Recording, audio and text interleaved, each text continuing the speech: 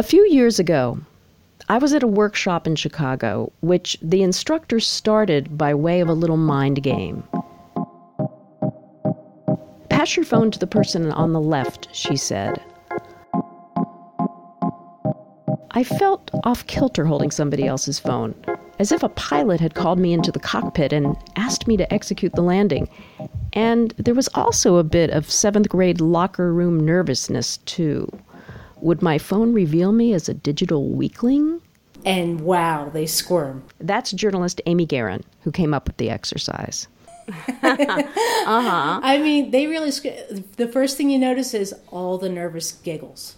And, you know, they're sitting there and looking at the phone in their hand a little bit, but mostly they're looking back at what are they doing with my phone.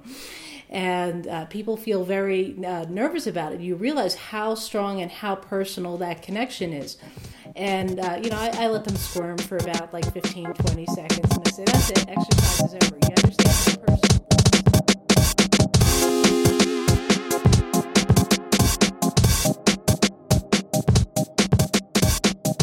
I'm Debbie Gallant, and this is Stuff.Life, a podcast about our relationship with things. And yes, I was one of those people who squirmed when I passed my phone to the left. And you know that feeling, right? Whenever you leave a restaurant and think maybe you've left your phone behind. So I thought, for a podcast that considers people and their relationship with things, the cell phone would be a good subject. But here's what I found out. Asking people about their relationship with their phones is like asking people about their relationship with electricity. It's become just another utility. So one person uses it for political organizing, another uses it to record hot sauce reviews. Woo! Oh, Nelly! Alan Sinai, the economist, who was the first person to ever call me on a cell phone back around 1984, admits to a slight love affair with the voice that speaks to him on Waze, the traffic app. Debbie, other than you, the woman who talks to me on Waze, I will listen to her. I don't listen to my wife. I don't listen to anybody else. That's the only woman I can delightfully listen to because I know she's always going to be right. Okay, so it's a useful device. We use it to conduct politics, make hot sauce videos, and get out of traffic jams. And for the record, nobody admits to being one of those vulgarians who pulls out their phone in a restaurant. Still, we all feel a bit sheepish about how much we use these things. On a scale of 1 to 10, whereas 10 is you just are on your phone all the time, where would you put yourself? This is Karen Reyna, the political organizer. Good question. I would say probably a 5 to 6. Oh, okay. Well, you're barely... Is that good? Yeah. So, allow me to take you back 9.5 years.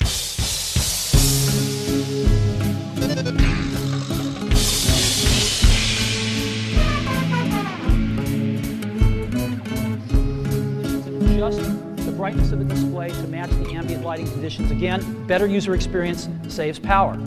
And the third thing we've got is an accelerometer, so that we can tell when you switch from portrait to landscape. It's pretty cool. I'll show it to you in a minute. That, of course, is the late Steve Jobs, the most brilliant showman since P.T. Barnum. And let me go ahead and get that picture within picture up. I'm going to go ahead and just push the sleep-wake button, and there we go, right there. And to unlock the phone, I just take my finger and slide it across. All right, you want to see that again? Go to sleep.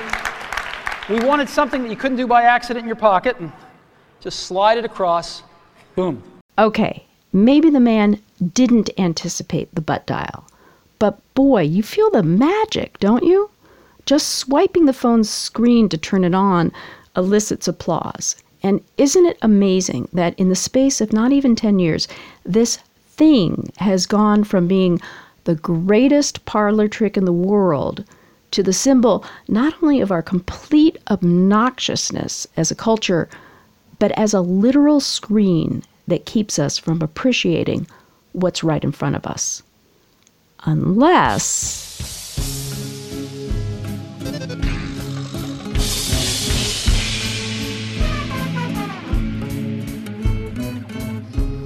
Good afternoon, everybody. We're here in the backyard, and we've got some birds. I think they're osprey. really can't tell right at the moment. There he is. He's fishing. Unless you're talking to the friendliest man in the world. What's your name? Hello, everybody. This is Patrick Parada from Boca Raton, Florida. You might know me on Periscope or Facebook or Twitter. You're a big social media guy. I was at one time. I retired. Are you retired? I did you mean 365 sunrises in a row, and I got a shout out by Jim Cantori, the weatherman, on Periscope. Okay, you're going to have to get used to the way Patrick Parada talks. He's kind of like a super excited puppy, going in all directions at once. I met him in front of the Apple store in the Town Center Mall in Boca Raton, the day before his 51st birthday. He'd just come out of the store with a brand new iPhone 7. To understand Patrick Parada, you also need to know about Periscope. That's a broadcasting app that allows you, with your smartphone, to take live video of whatever's in front of you. And as a bonus, you can talk with your audience, which can text you messages in real time.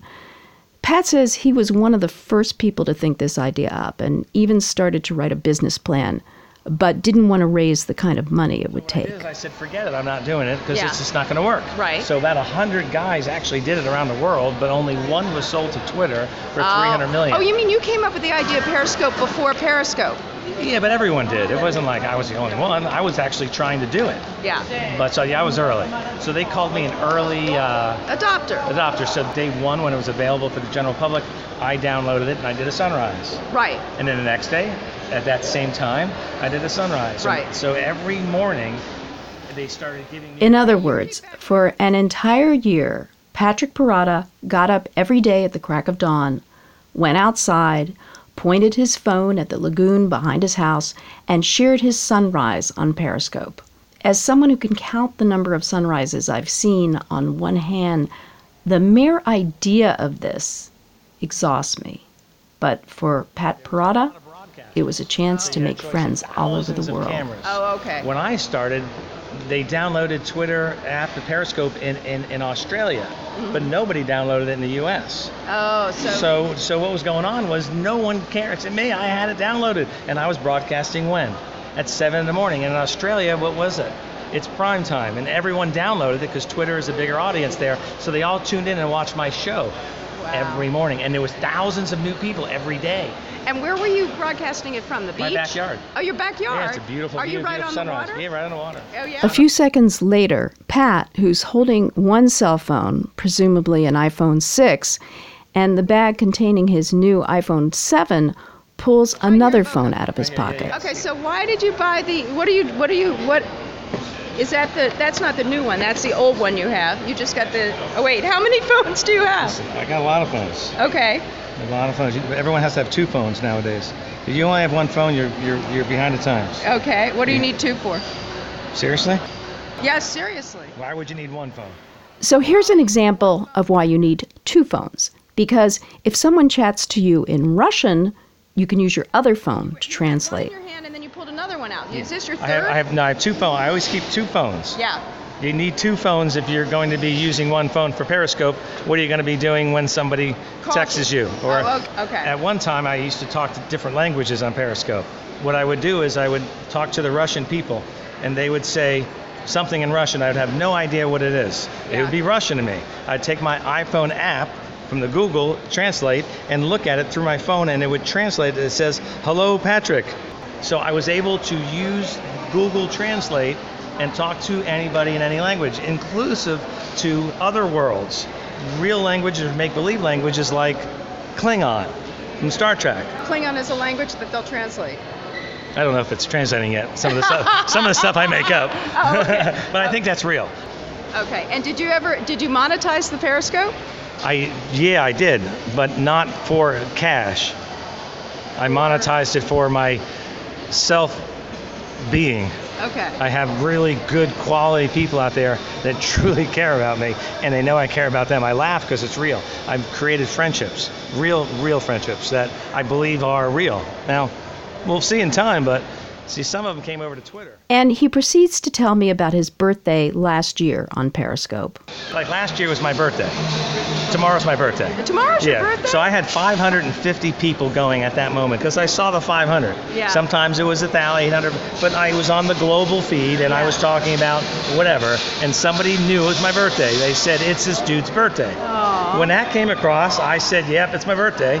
And then 7 seconds later, what happened? My phone went boom with hundreds of birthday happy wishes. Hundreds. And I went, oh my God. Then all of a sudden they started coming like crazy. Patrick Parada may say he's retired from social media because he doesn't record the sunrise every single day, but he's still out there periscoping.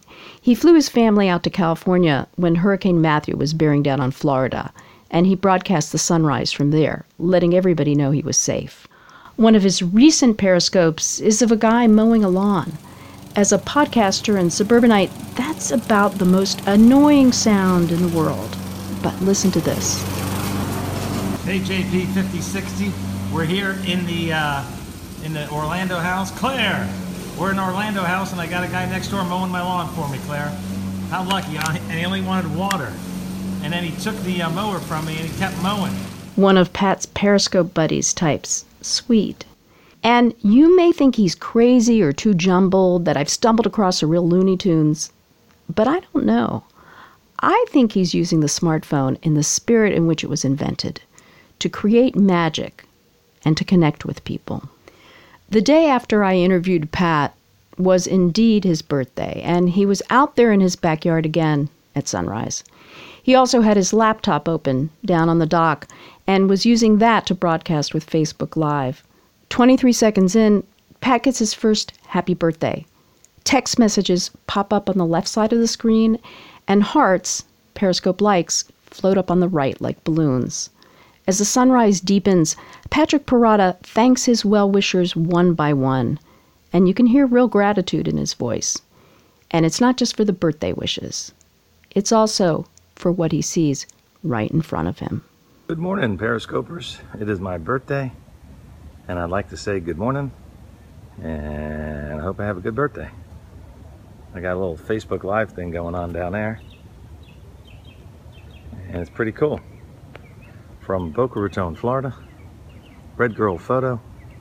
Have a great day. Thank you. Thanks for the happy birthday. It is nice. Marco, welcome to the show. We got a happy birthday. The beautiful sunrise. Wonderful day out here. Yo, yo, yo, Joe. Joe, it's my birthday. How are you, man? That's my first Periscope friend, everybody. There it is. Yo, yo, Joe. First Periscope friend. And the guy from the Northeast, so I don't know his name. He is, thanks, Joe. I appreciate it very much. And pretty cool here. Got Tilly giving me a happy birthday. Got a happy birthday from the guy from the Northeast. Beautiful out here today, too. Look at that sunrise, man. Just going off, isn't it? Good morning. Thanks, Marco. Just a beautiful sunrise here in the backyard. Thank you. Yeah, it's great to have a Periscope birthday. Nothing better. Thanks to all the people who shared their cell phone secrets with me. Patrick Parada, Amy Guerin, Karen Reyna, Michael Bearden, the hot sauce guy, and Alan Sinai of Decision Economics, who had the 5th Motorola cell phone sold in the United States. The music at the beginning of this episode comes from Zenji, and the circus theme is by Sasha and Felix Perez Hida. Finally, a great big shout out to the Virginia Center for the Creative Arts, where I produced this episode. Thanks for listening.